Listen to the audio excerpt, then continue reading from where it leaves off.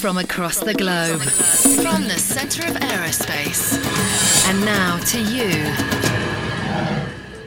Thank you for downloading the Aero Society podcast from the Royal Aeronautical Society. First, thanks a lot for this kind invitation. It's a pleasure to be here to talk about something that has been a dream for us for years, and we realized after having been successful that this dream was a dream for many other people as well, and has raised so many emotions all over the planet, I would say.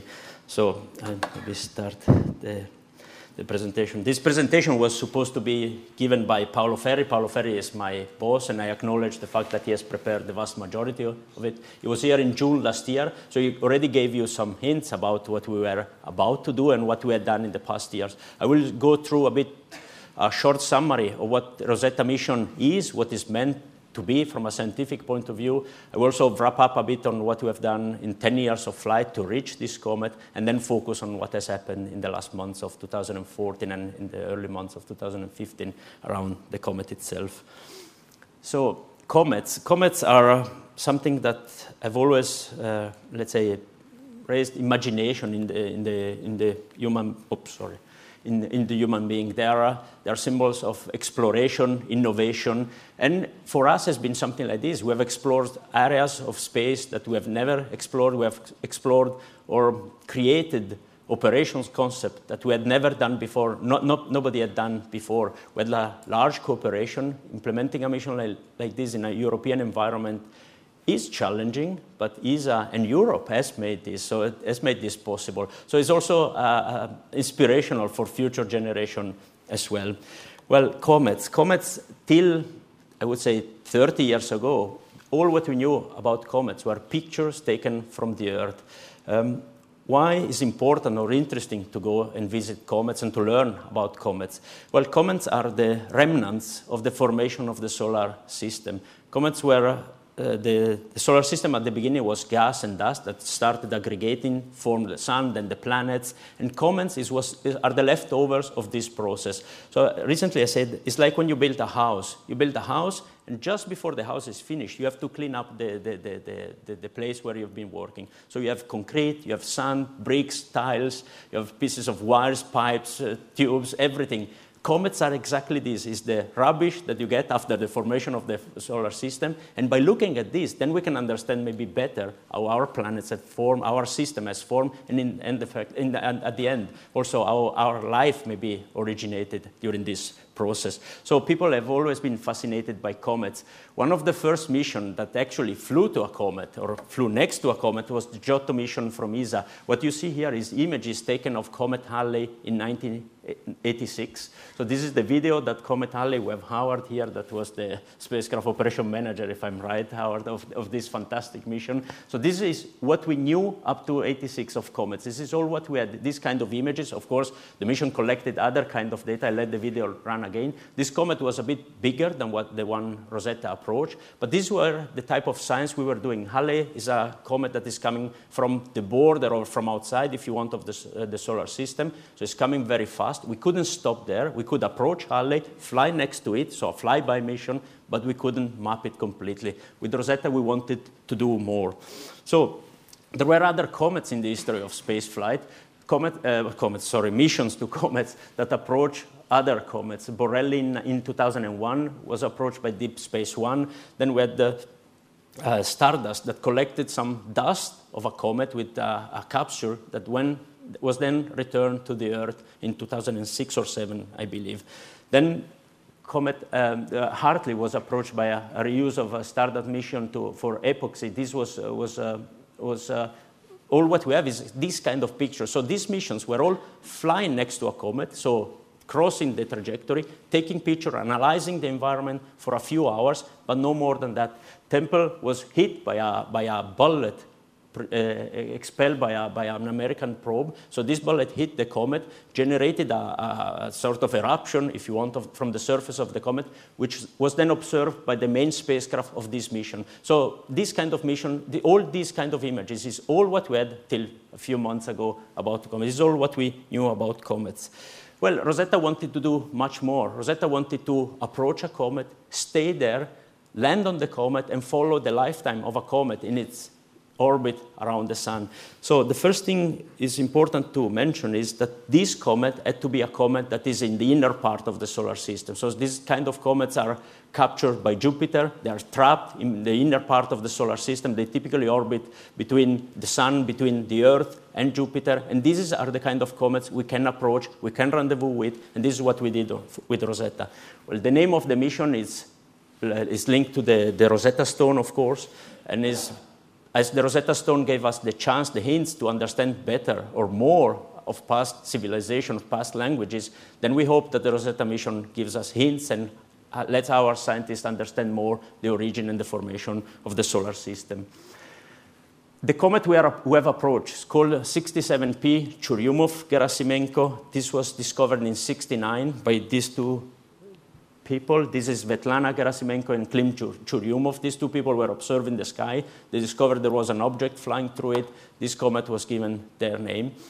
All what we knew about this comet before launching Rosetta was exactly the images you see here on the screen. These kind of images, some of them taken from the Hubble Space Telescope, basically from an orbit around the Earth. So millions and millions of kilometers away. The comet was less than a pixel, and we didn't know much more than what we see there. There was a shape model reconstructed from this observation. So we expected definitely the comet to be like a potato. You have already seen the images of the comet we'll see later on. It was totally different from what we were expecting. There's one thing, though, that worked out very well. The spin period of the comet was determined to be slightly longer than 12 hours and was exactly like this. So this technique is called light curve, observing the intensity of the pixel that the telescope measures and seeing how this is repeating over time proved to be very, very effective. We determined the period very well. When we arrive at the comet, we proved that the period was like that. You will see that something is actually changing as well.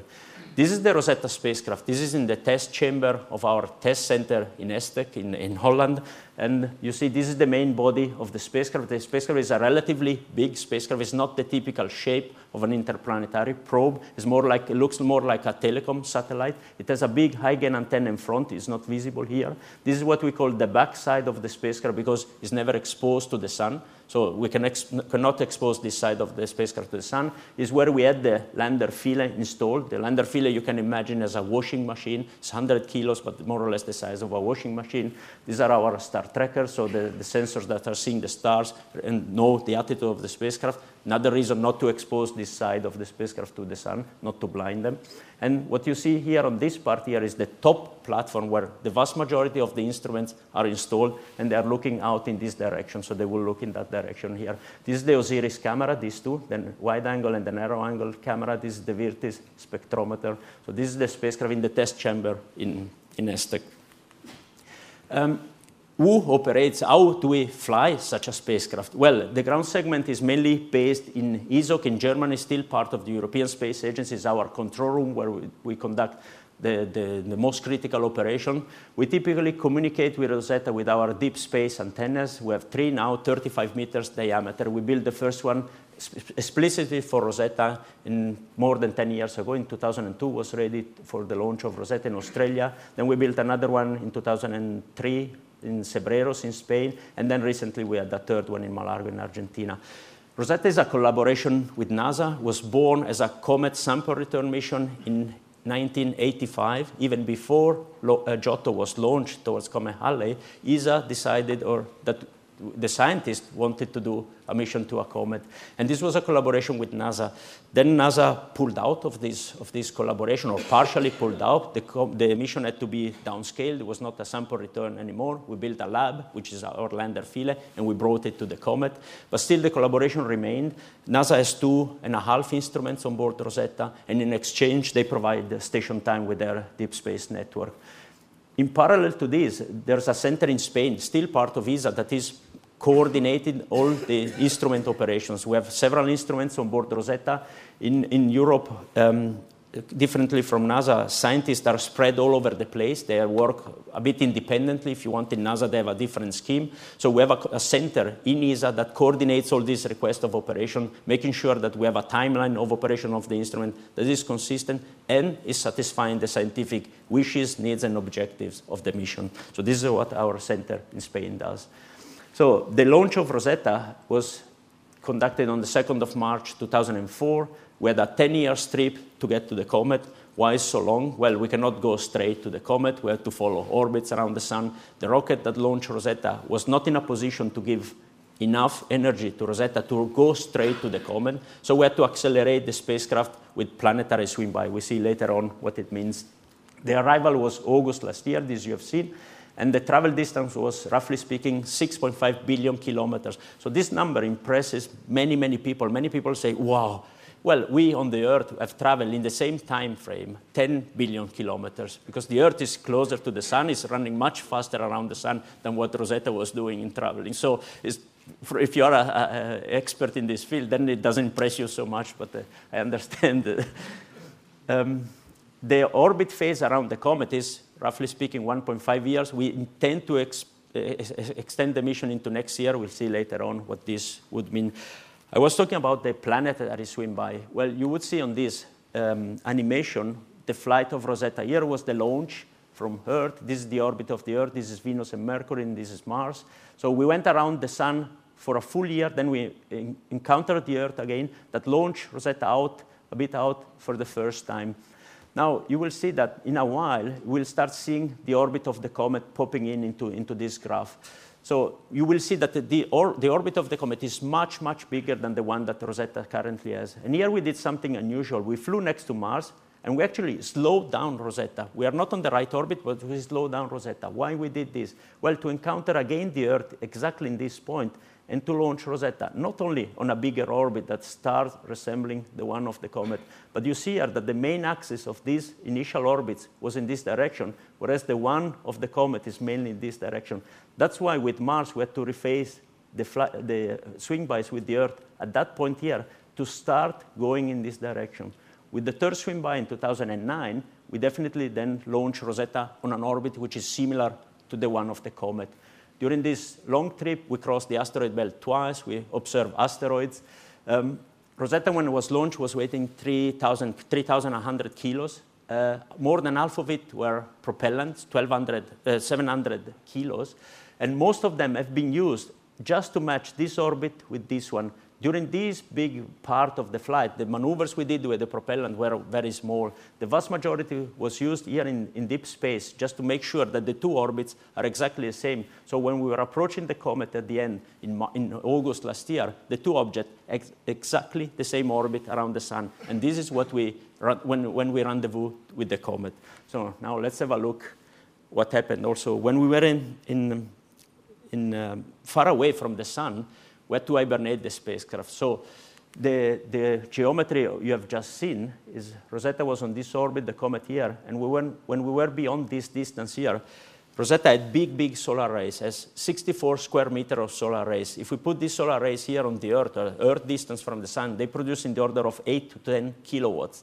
When they are at those distances here from the Sun, they produce 400 watts, roughly speaking. So this is not enough to maintain the spacecraft fully powered. So we had to create this hibernation mode. We were forced to fly like this. There was no other option. One would say, well, why didn't you build bigger solar arrays when the spacecraft would have been heavier and we would have been able to launch it on an Ariane 5. So for more than 2 years during this part of the orbit, Rosetta was in hibernation. So we had to sort of switch off the spacecraft, wait 2.5 years, and then wake it up again. Many people ask me as well, but did you have contact every now and then? No, absolutely not. Rosetta was spinning, the Huygens antenna was not pointing to the Earth, and there was no chance to have any single radio contact with Rosetta. So for 2.5 years, we had no contact at all. So you can imagine that preparing the operations that configure Rosetta in a mode like this, where you abandon it for 2.5 years, was something which was definitely worrying, difficult, and challenging. When we spun up Rosetta, we didn't want to send the command switch off without seeing it. So we made the operation such that when Rosetta was spinning, so the spacecraft was spin stabilized, so that we could switch off the OCS and reduce the power consumption of the spacecraft to be compatible with what the rays would do. Well, we still wanted to see that Rosetta was in the right attitude and spinning with the right rate before saying, yes, go in hibernation. So we oriented the eigenantenna such that on the day of the hibernation entry, when the spacer was spinning, the eigenantenna every now and then would hit the Earth in this strobing motion. And these are the pulses we are seeing here. This is noise recorded in our ground station, and every 90 seconds we were seeing a pulse of 2 seconds. And this was the eigenantenna which was crossing the Earth direction, and we were detecting this pulse. Then we want to say, okay, we send the command. When this pulse disappears, then we know Rosetta has entered hibernation. But what if, for example, we send the command and we still see the pulses? Then it's difficult to say, well, was the command wrong? Do we have the command link? So what we did, we first sent a command to modify the property of the radio signal of Rosetta. Actually, we decreased, so let's say, started modulating telemetry on top of this signal. We were not able to detect this telemetry, but the carrier of the radio signal decreased in strength. So we were sure we could command at that stage Rosetta. And after another few pulses, then we send the command, switch off, and go in hibernation. And then we didn't see pulses anymore. Then we were absolutely sure we had sent the right command to Rosetta. Rosetta was in the right attitude. And then we were a bit worried at that stage. This is Paolo and me. And this is the day of the hibernation. It's not really the day of the hibernation entry, but it doesn't matter. I think it gives the idea. So 2.5 years like this. On the 20th of January last year, then we started again like this. We were left like this, and we... Then we were in symbiosis, I would say, because we continuously shared emotions as well. But when we saw this small signal coming up on our screens, then the joy, the frustration as well of this period, because in the end, there's nothing you can do about this, and you have just to wait, then came out, and this was a big joy. On that day, the first thing I told Paolo was, now we have our mission, because we were sure that we were approaching something like this. This is what was waiting for us. In March, we started detecting our comet. We were still at 5 million kilometers away, but we were approaching the comet. It was still a small pixel, so nothing more than past missions as well. But time went on, and we went in May. And in May, we started seeing the comet moving through the sky. So this, I think you have already seen it. But you see two things. First, the comet is moving through the sky. I can definitely say that this was the expected position of the comet with an error of 2,000 kilometers. And you see that the comet is also becoming active. In the end, we are approaching an active object. So some people started being worried by this. But in the end, we knew we are approaching a comet. A comet is an active object. So what we were doing at that stage, well, we were doing the big maneuvers I mentioned earlier on. We were approaching the comet over 3 months, every second week at the beginning, and then every week. We're doing approach maneuver. The orbit of the comet was known before going there with an accuracy of, roughly speaking, 10,000 kilometers. So this is what we expected. So you can imagine that we couldn't go straight to the comet and stop there because we didn't know where it was. That's why we started taking images, doing optical navigation, and seeing how the two bodies were moving relative to each other. And then, step by step, we were doing this kind of maneuver and slowly bending also our trajectory to approach the comet. This is what we have been doing between May and July. During these maneuvers, we have consumed 800 kilos of propellant. The other 800 we had consumed in 2011 doing similar maneuvers before going into hibernation. There's another point you can notice here on this plot here. You see that the trajectory, when we come in July and we get closer and closer, you see the scale is continuously changing here. The comet is in the origin of this graph. The trajectory is being bent in this direction, and the sun is this. Why are we doing this? Well, because we need to see the comet when we are approaching it. If we were approaching the comet in a straight line, then we would see only a crescent as small as half of it. We wanted to go in front of the comet to be able to see exactly where the comet was and to discover other properties that we see later on.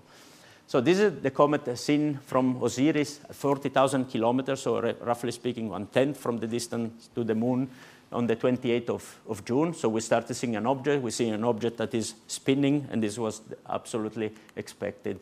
Then we started seeing early July, 37,000 kilometers, something that was popping up as a bit strange, definitely. But we had the idea that some of the past comets looked a bit like a potato or like a peanut. And so that was not particularly surprising. The big surprise came on the 14th of July when we saw these images.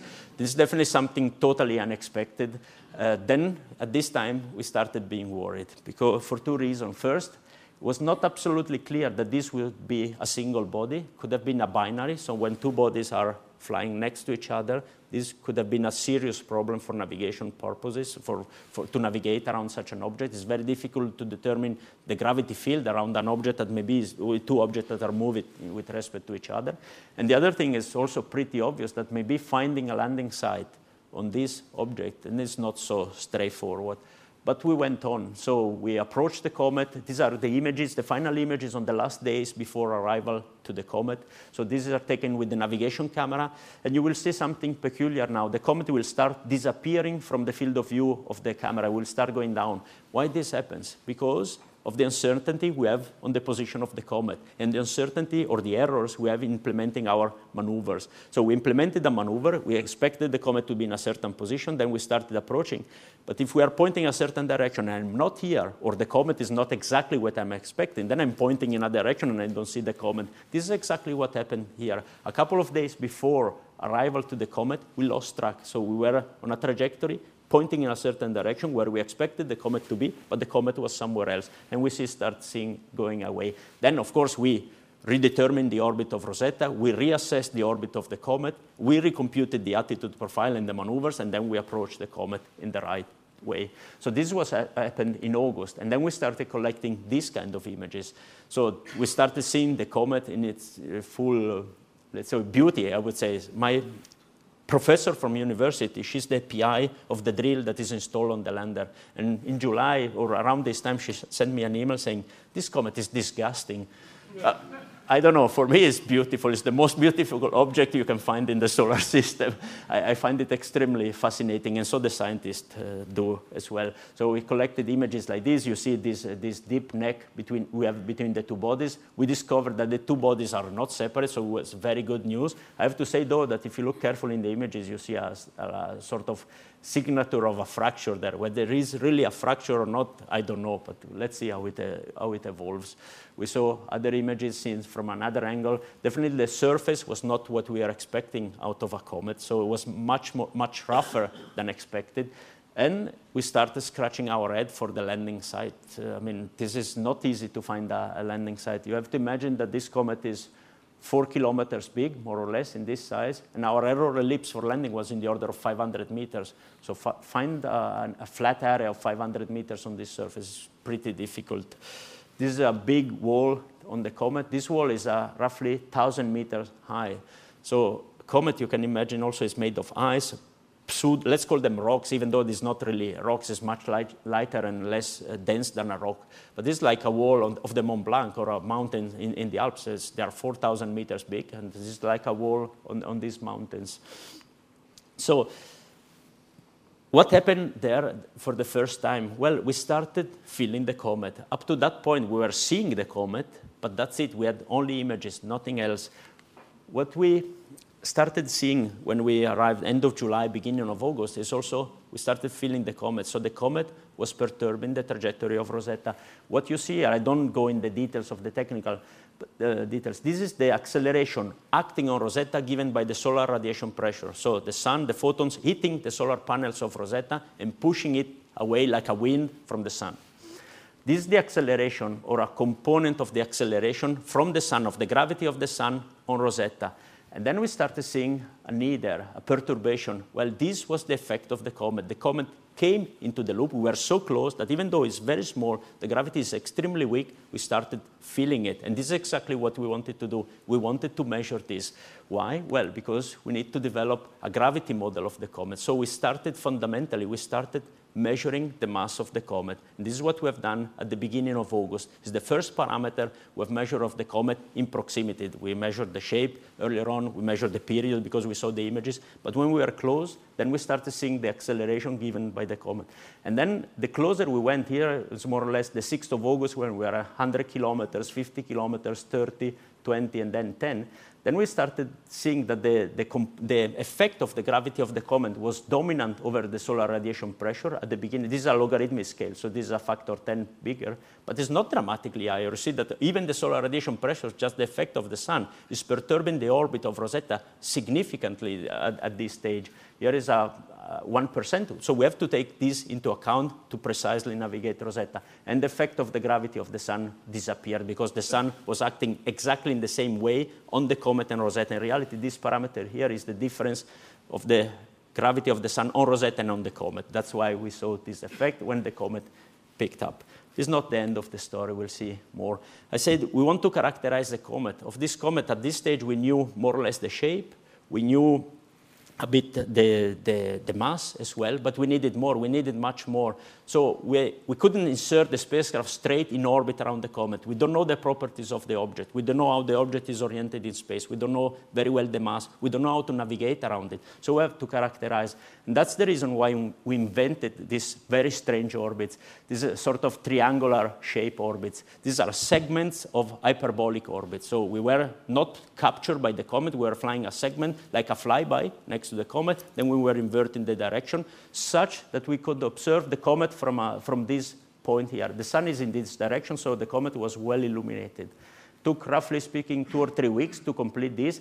And once we completed this, when we knew enough about the comet, then we could insert the spacecraft onto an orbit around the comet. This is exactly the first time the spacecraft was really on a bound orbit around the comet, 30 kilometers distance. Then we inverted the plane here, and we started orbiting the comet. So this, for me, for many people, the landing was the most challenging part of this mission. It's definitely true. For sure, it's no doubt is the most spectacular one. Was technically extremely risky. But this is the phase that put me the vast majority of pressure. We had to approach the comet. We had to characterize the comet within a few weeks. We came in August, and we wanted to land in November. So we had a few weeks to fully characterize the comet.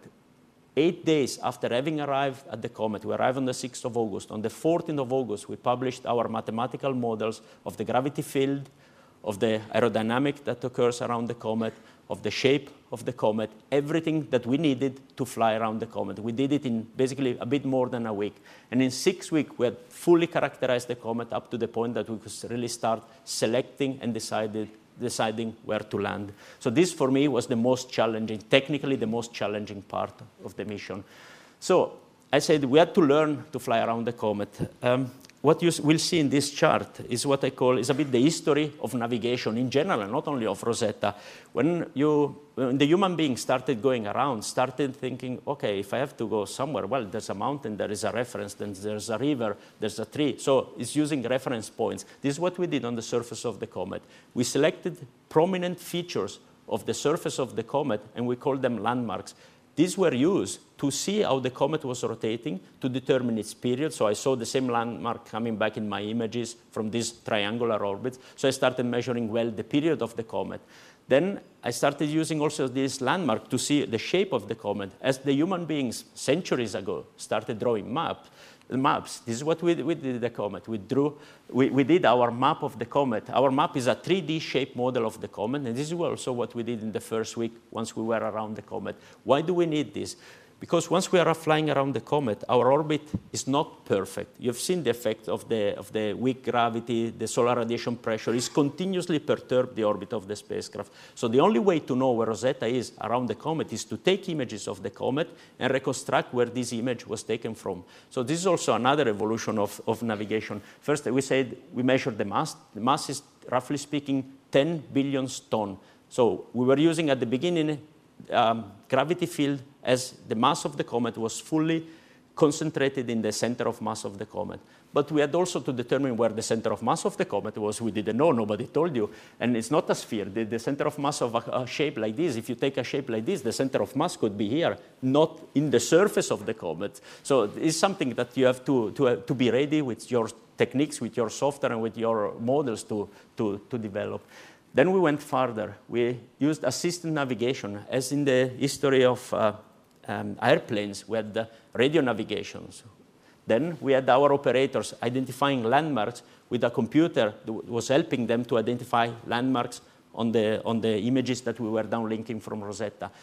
We went further. We wanted to have more. As we have developed the GPS, the Global Positioning System, we have developed what I call the CPS, the Comet Positioning System. We have a software that is able automatically to recognize landmarks in the images that we downlink from the navigation camera and knows where this image was taken from. So this is our GPS, the inverse of the equivalent of the GPS. All this was done in 6 weeks. At the end of our first 6 weeks at the comet, we were at this stage. So we have done the history of the navigation of the human being that took centuries in 6 weeks at the comet. So I said earlier on, there are other effects than gravity. The comet is an active object. It's throwing out gases, so it's a very dynamic environment. And the closer we went to the comet, the more important these effects are. So what we started doing is also estimating the acceleration imparted on Rosetta by aerodynamic effects. If the gas coming out, we have big solar arrays, 64 square meters, so we had to estimate these things as well. It's like wind that is impinging onto our sail. So this is the aerodynamic, our estimation of the aerodynamics acceleration acting on Rosetta. And you see, when we went down to already 50 kilometers or 30 kilometers, this is significant. It's 1% of the acceleration of acting on Rosetta. To model a proper orbit around the comet, we had to take this effect into account. So we created also a model of the coma of the environment of the gases that are coming out of the comet and how they are affecting the orbit of Rosetta. So this was a first step of refinement. You will notice something else on this picture here, that at the beginning, the effects are 1%, then we went closer to the comet, gravity goes up. But one would expect that if you go closer, the density of the gases increases, and then we have higher, more significant effect. This is absolutely true, but we did something else. At this stage, when we went in orbit around the comet, we moved the orbit of Rosetta. At the beginning, we were in front of the comet with respect to the sun. We moved the orbit on the terminator plane. The terminator plane is the plane split in day and night, so it's the plane perpendicular to the sun. The aerodynamic effects are smaller because at this stage we were pointing the arrays to the sun, and the gas that is coming out of the comet underneath was impinging only on the edge of the arrays. Whereas before, when we were in front of the comet, the gas is coming out, is impinging on the full surface of the solar arrays. So we were exposing a sail of 64 square meters or maybe 1 square meter. So there's a significant difference in flying an orbit on the terminator plane or in front of the comet. We did this on purpose to have less effects from the aerodynamic forces on the spacecraft. So this was done at that stage. The comet was fully characterized. This, you can see the size of the comet. The small lobe or the head of the comet is roughly speaking 2 kilometers. The big part is 4 kilometers long and 3 kilometers wide. The mass we mentioned earlier on was 10 billion tons. We have a volume of, roughly speaking, 25 cubic kilometers. I think it's actually smaller. This was not including the dark side. The density is something that can be surprising. It was perfectly in line with our expectation, but it's half of water. So if we pick up this comet and we throw it in an ocean, it floats. It weighs like wood, more or less. So this is much, much lighter than rock, much, much lighter than pure ice. This tells us that there's a lot of porosity in these materials. And the rotation I mentioned earlier on, we confirmed that was 12.4 hours. Our colleagues of the flight dynamics team are so precise in flying Rosetta that they could also realize something else in these early weeks. I said that we take images and we see where the landmarks are to determine where Rosetta was. But of course, we predict also where Rosetta will be in the future. So when we're taking images, and they were finding after a while that the landmarks were not exactly where we were expecting them. What was this? Well, it's the comet that is slowing down. The comet, because of the gas jets that are coming out of the comet, they are acting like thrusters on the comet and is slowing down. At this stage, we estimated that the comet was slowing down by 33 milliseconds per day. So this is where we're able to determine something. So it's an object which is 10 billion tons, a period of 12.5 hours, 12.4 hours in this case, and we were able to see that it was slowing down by 33 milliseconds per day. So this gives you an order of magnitude for the accuracy we are achieving with the navigation of the spacecraft around the comet. The instruments were already fully operative. One of the major results, there was a lot of expectation on this result, was the Rosina instrument. Rosina is our sniffer. It can sniff all what is around the comet, and discovered that the type of water that we have on the comet has a different concentration of the deuterium with respect to the water that we have on the Earth. So this was one of the major or the first results people were expecting from the comet. I'm not a scientist. I'm not going to speculate very much on this result. I'm only saying that it was pretty obvious already before that water on the Earth wouldn't come from this comet since it was still in space.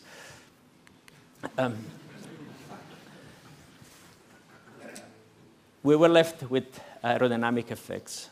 We are orbiting a duck. You have seen the shape of the comet. It's a duck. I mentioned earlier that we assumed at the beginning that the whole mass of the comet was concentrated in the center of mass.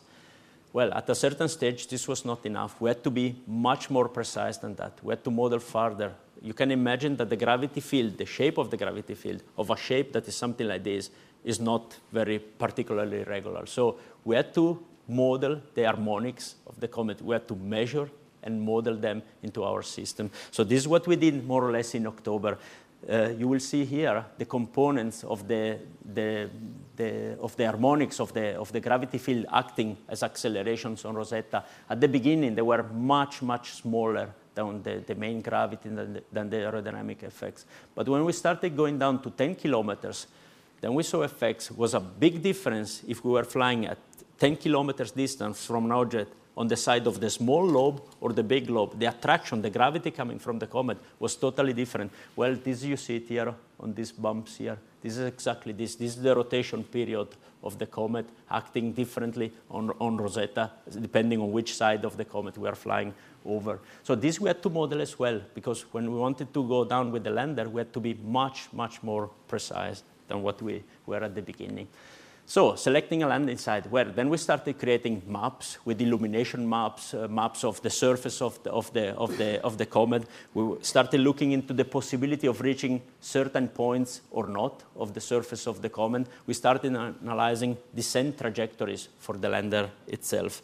And the scientists came up with 5 potential landing sites. Here you see them plotted on this picture here. There were 3 on the small body or small part of the comet, and 2, one here and one here would be in this region here on the main body of the comet. I would say, I must admit, the most fascinating one is this terrace here that is sitting just in front of the big wall. This would have been perfect. It's like being on a terrace in Chamonix and look at the big wall of the Mont Blanc. But okay, you will see in the next slide that this is the terrace I was talking about. It's only 100 meters wide and 200 meters long, so it's relatively narrow.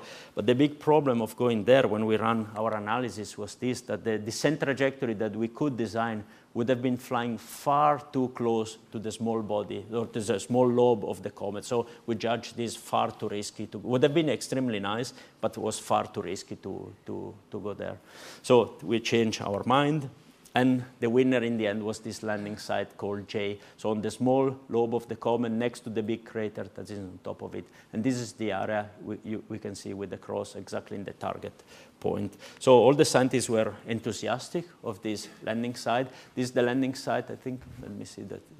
It's more or less somewhere here next to this boulder here, the center. And more or less this circle here represents our landing error ellipse. So we had an uncertainty estimated of 500 meters, so this is a circle of 500-meter radius. You can easily see that the surface there is not fully compatible with landing conditions. There are cliffs, there are boulders, so if we were hitting, for example, landing there or here, then we wouldn't have been able to land. We knew, but this was the comet we were given. For me, it's still beautiful, even though it's a bit like this. And we tried our best to go there.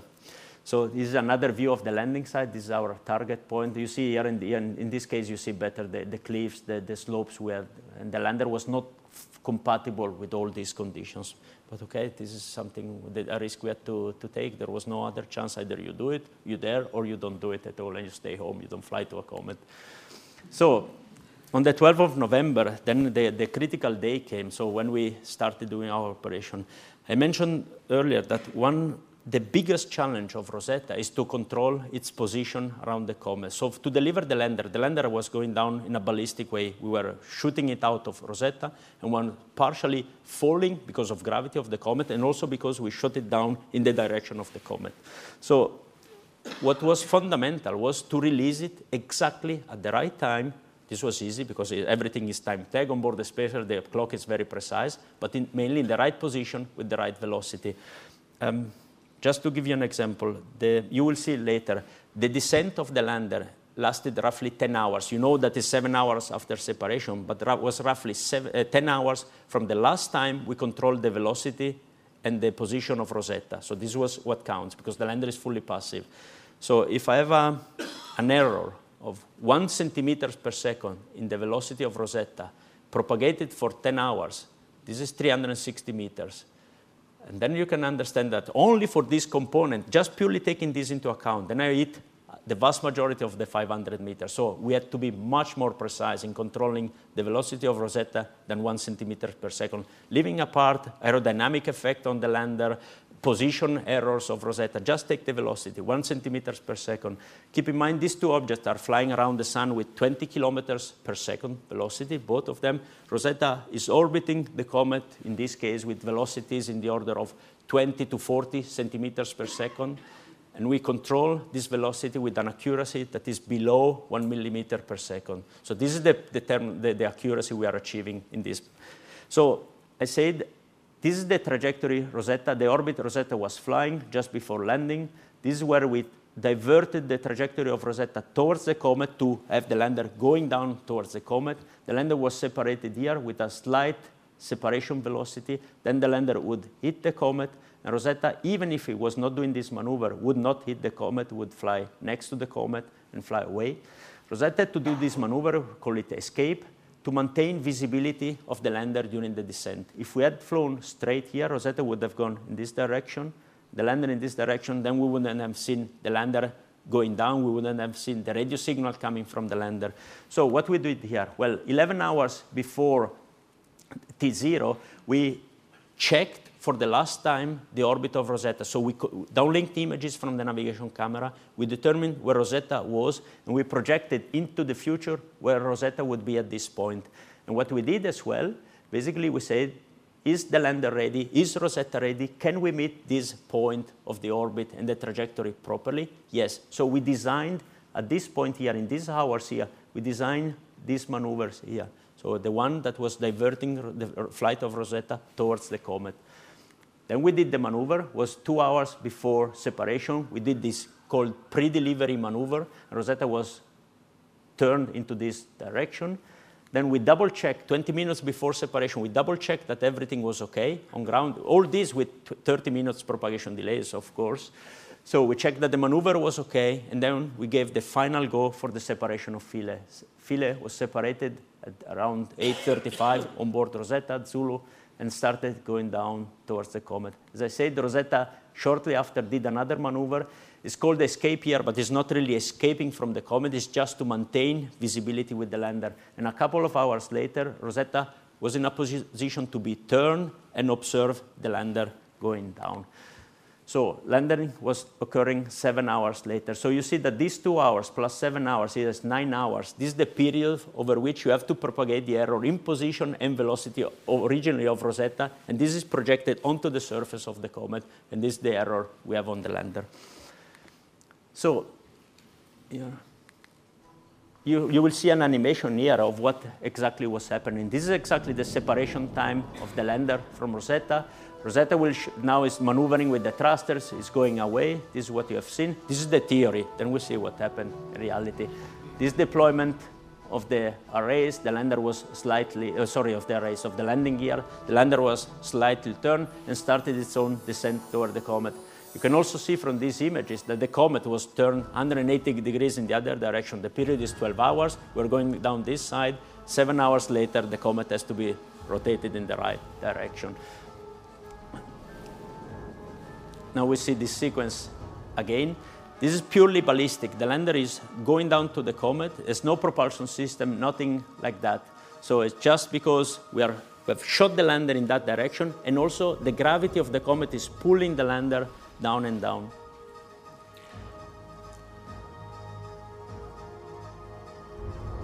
So you see the comet here is rotating. The lander is approaching the final side. Now we'll switch to a different view. And then we see what the lander was supposed to do. This is our target area. We should go somewhere there.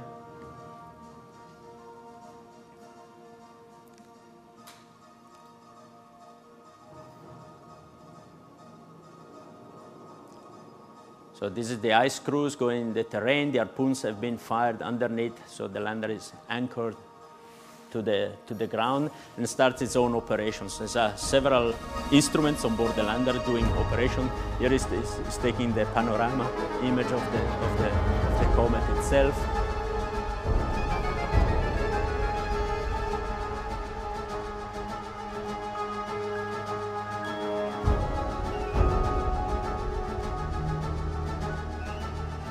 These are the 7 cameras, the panorama imaging, and it's starting taking images of the surface of the comet. This has a resolution of sub-millimeter, this Rollis camera, and it can rotate to the most adequate position to perform further operations.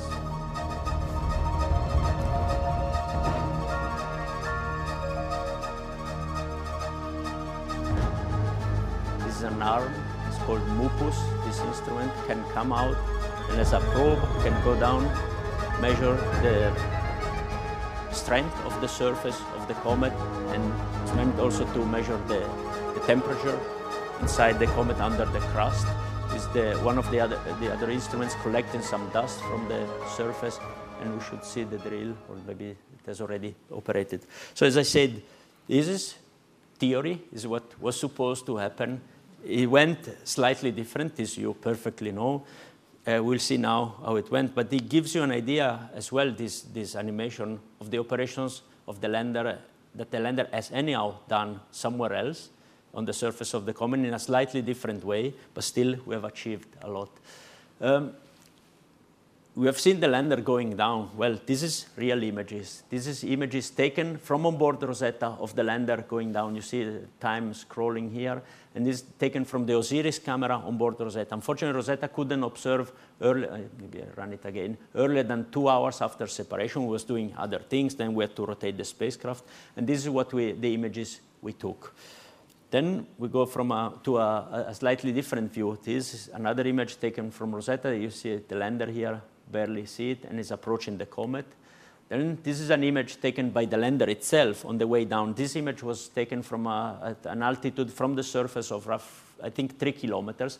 Oh yes, it's written here. Sorry. This is part of the landing gear of the lander, which was already deployed. Then is the final approach. Here we see the lander in 3 different shots. This is 20 minutes before touchdown. You see the lander there. You can see it again here. Here, the landing area we are aiming at is somewhere here. So this is 11 minutes before touchdown. Then this is the last image taken by the camera that is underneath the lander. So this is taken from an altitude, I think it's 40 meters. 40 meters. There's another one with higher accuracy with all the boulders in the area where we then touch down. And here you see the touchdown of the lander in this composition of 2 images. Yeah, first you see an effect, there's a plume, and then you see Philae and its shadow appearing on the surface of the comet. So this tells us that basically the lander has touched down and bounced away. So this is where we wanted to go. This is where we touched down, is less than 120 meters away. So I would say we've been pretty precise. I said the comet looks a bit like the Mont Blanc. Okay, take the Mont Blanc. We want to land on a precise point on one of the glaciers of the Mont Blanc. We take a washing machine that weighs 100 kilos. We go up at 22,000 meters, so twice the altitude our aircrafts are flying. And we drop this washing machine out of a plane flying with high winds, and we hit the Mont Blanc on the other side of the football pitch. I think it's acceptable. It's not an own goal, but I think it's acceptable. So this is what we can see of the landing site or the touchdown point itself. Here you see also, this is the last, we start seeing the 3 footprints of the lander, and then we see the lander flying away. This was 9 minutes after touchdown. The lander is still in flight. I don't remember exactly what altitude here it was, but it was a couple of 100 meters. It bounced away with a velocity of 38 centimeters per second. So the lander was landing with a velocity of 1 meter per second, so walking speed. It bounced with 38. The escape velocity on the surface of the comet is 50 centimeters per second. So if the bounce was a bit stronger, then the lander would have gone back in orbit. This is the footprint. I think was one of the iconic images of spaceflight together with this one. This is something that we have left on the surface. I think it's one, maybe I'm not modest, but I think these are among the two biggest achievements in the history of space flight. And I think we observe it also from the emotions that all this history of Rosetta raised all over the place. Well, this is the image in the end where we landed. Of course, we were a bit disappointed when we learned that the lander didn't anchor on the surface, went there, we had difficulties in operating it. But the first time I saw this image with Jean-Pierre Biebering is one of the lead scientists of the lander and is responsible for the camera. He told me, well, we have been extremely lucky. Had we landed where we wanted, would have been extremely boring. During the landing site selection process, we always had fight with the scientists. They always told us, we don't want to go where it's flat, it's too boring. Also because there is dust, we want to see the pristine material of the comet. And the pristine material of the comet is in the cliffs, in the crevasses. Yeah, but how can we land there? Well, we touched down where we wanted, and we went where they wanted. So this wall here is 80 centimeters away from the camera itself, and this is really the pristine material of the comet. So this is exactly what some of the scientists on the lander wanted. So in the end, it didn't work perfectly, but we have landed, we have collected an enormous amount of data. We completed the first science sequence of the lander, which was this 3 days based on non-rechargeable battery. And then we took other images. Here they start seeing rocks with the cracks, and they start investigating all this. This is up to them now. We have done our job. We delivered the lander, the lab, on the surface of the comet. Now it's up to them to exploit this data and all what is behind these images. Well, where is Philae? A question that many people ask us. Well, I start from this image here on the bottom. This is the point where we wanted to touch down. This is where we touched down the surface of the comet. This is the last time we saw Philae flying, and this is the area where we expected Philae, or we expect Philae to be, so where we started searching.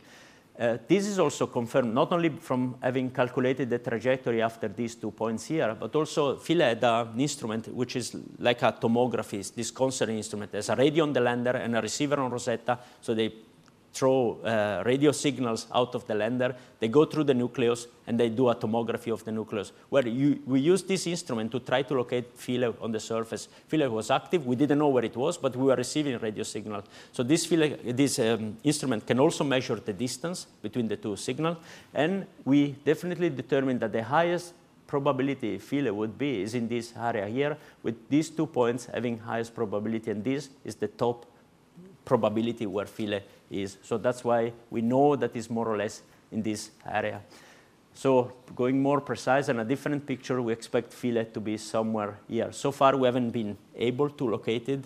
We'll do some activity as well to try to locate it, but the mission continues. The mission is much more than Philae.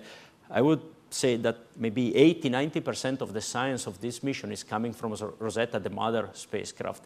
Philae was contributing maybe with the most spectacular part with 10–20% of the overall science. And out of this, even though it didn't work completely, it has achieved, in my opinion, the order of 70–80% at least. So far, we are very high in the success rate from a scientific point of view. As I said, the mission continues. These were the orbits when we delivered Philae. Then we started the relay phase where we had contact permanently, almost permanently with Philae, except when the comet was rotating. And then we slowly maneuvered back into orbit around the comet to continue the science for the other instruments. So Rosetta has been orbiting the comet since December up to January. Why up to January? Well, we'll start looking where Rosetta is now. When we came out of hibernation, we were here at 4.5 astronomical units from the sun. Then when we landed, we were at 3 astronomical units, and slowly we are approaching, this is the sun distance, the yellow line. Slowly we are approaching the sun with the comet. Today we are somewhere here at 2 astronomical units. So you can imagine that the comet is becoming more and more active, and the jets are building up. So the aerodynamic effects that were disturbing us at the beginning are more and more important now. We see images where the jets are becoming stronger and stronger.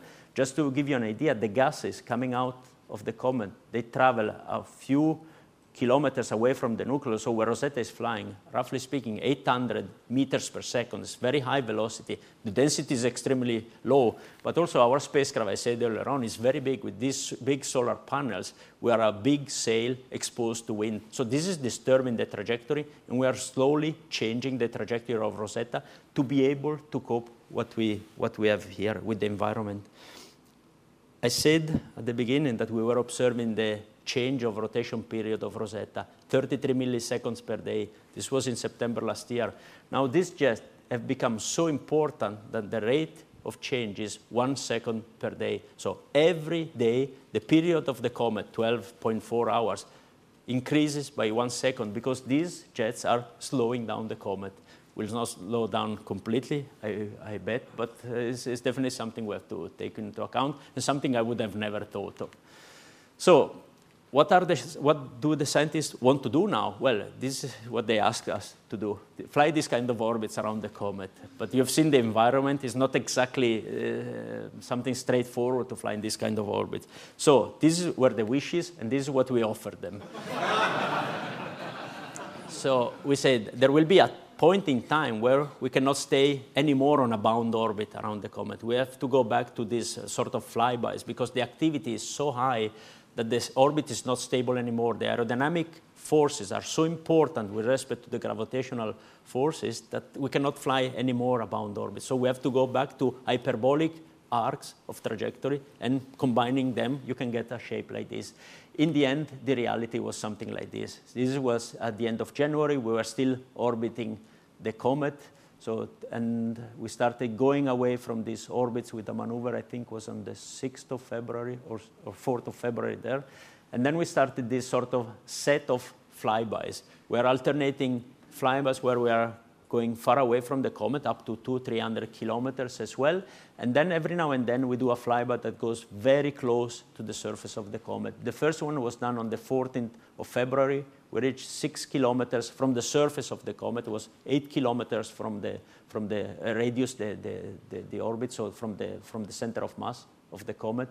And this is exactly what we are doing now. So you will see at the end, it's not exactly the shape they wanted, it's not exactly the shape we offered, but this is what we are flying right now with Rosetta. So we have recently reconsidered this. We have realized that there could be a way to fly a couple of bound orbits as well with some constraints. We have offered this to the scientists. They are considering this. And maybe in September, after the perihelion is in August, then we will consider maybe going back to bound orbits. So this is the image we have taken during the flyby, and this is the shadow of Rosetta on the surface of the comet. So this is also as well something that for me, it was totally unexpected because when we fly very close to the comet, the effect of the gas is very, very important. And we cannot predict extremely well the position of Rosetta.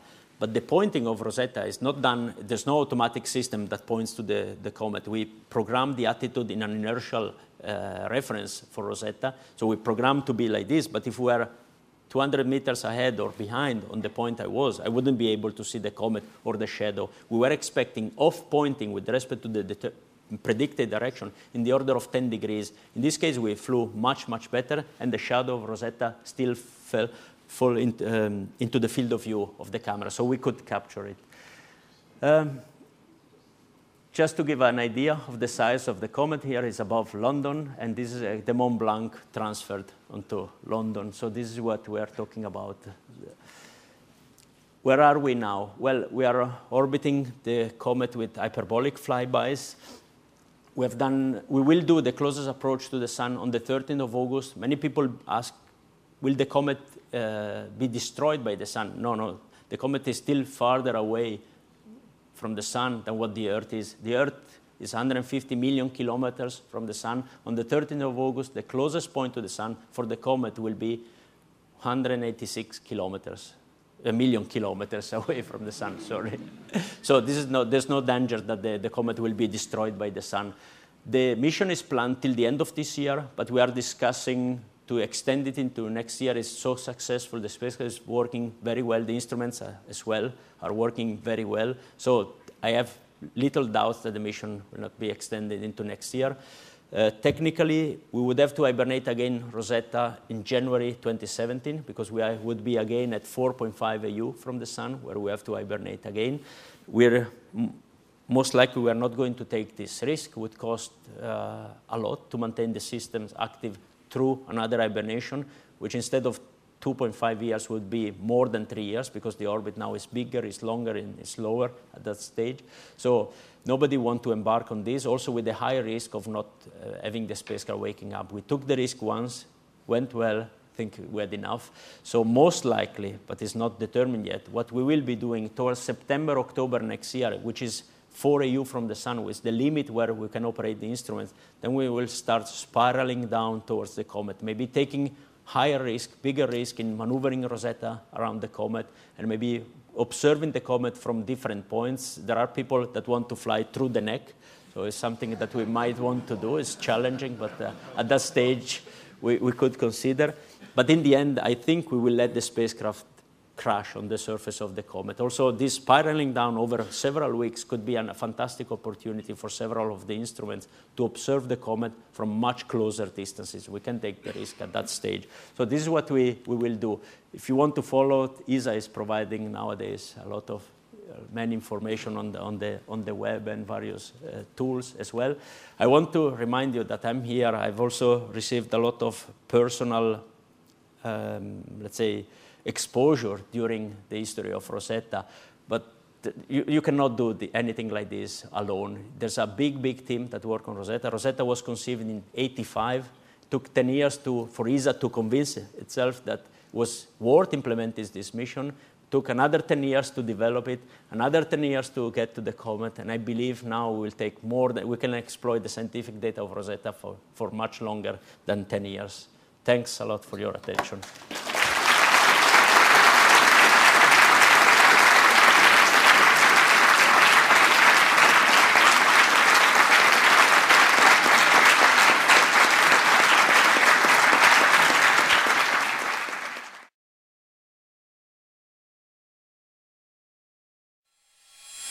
From across the globe, from the center of aerospace.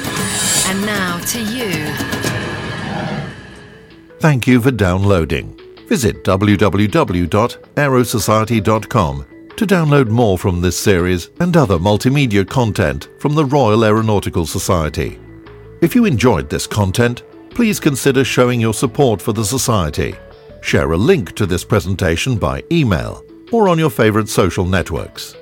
If you have an interest in aerospace, consider the professional and personal benefits of membership. Visit www.aerosociety.com. This content is provided subject to our website and digital media terms of use. Please visit www.aerosociety.com for more information.